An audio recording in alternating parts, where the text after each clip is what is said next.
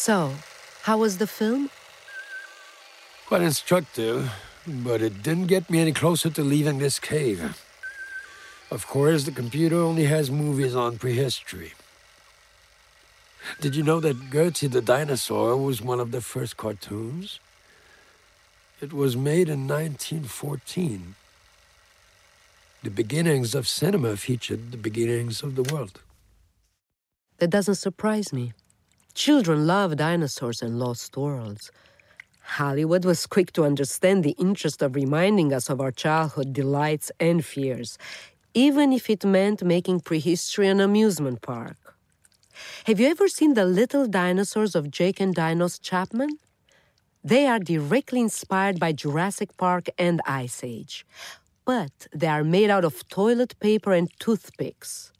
Ludicrous paper birds parodying the spin-off products that bring in millions. Knowing the Chapman brothers' insolence, I expect that their miniature army of dinosaurs is actually even more subversive. By reminding us that the discovery of prehistory annihilated the biblical narrative, the Chapmans take a jab at the whole of Christianity. And it's humans who are ludicrous, not dinosaurs, even in a miniature version.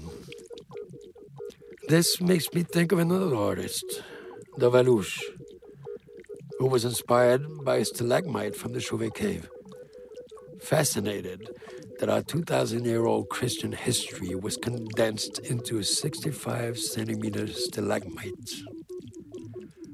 With their 65 million years of existence, dinosaurs will be scoffing at us for eternity.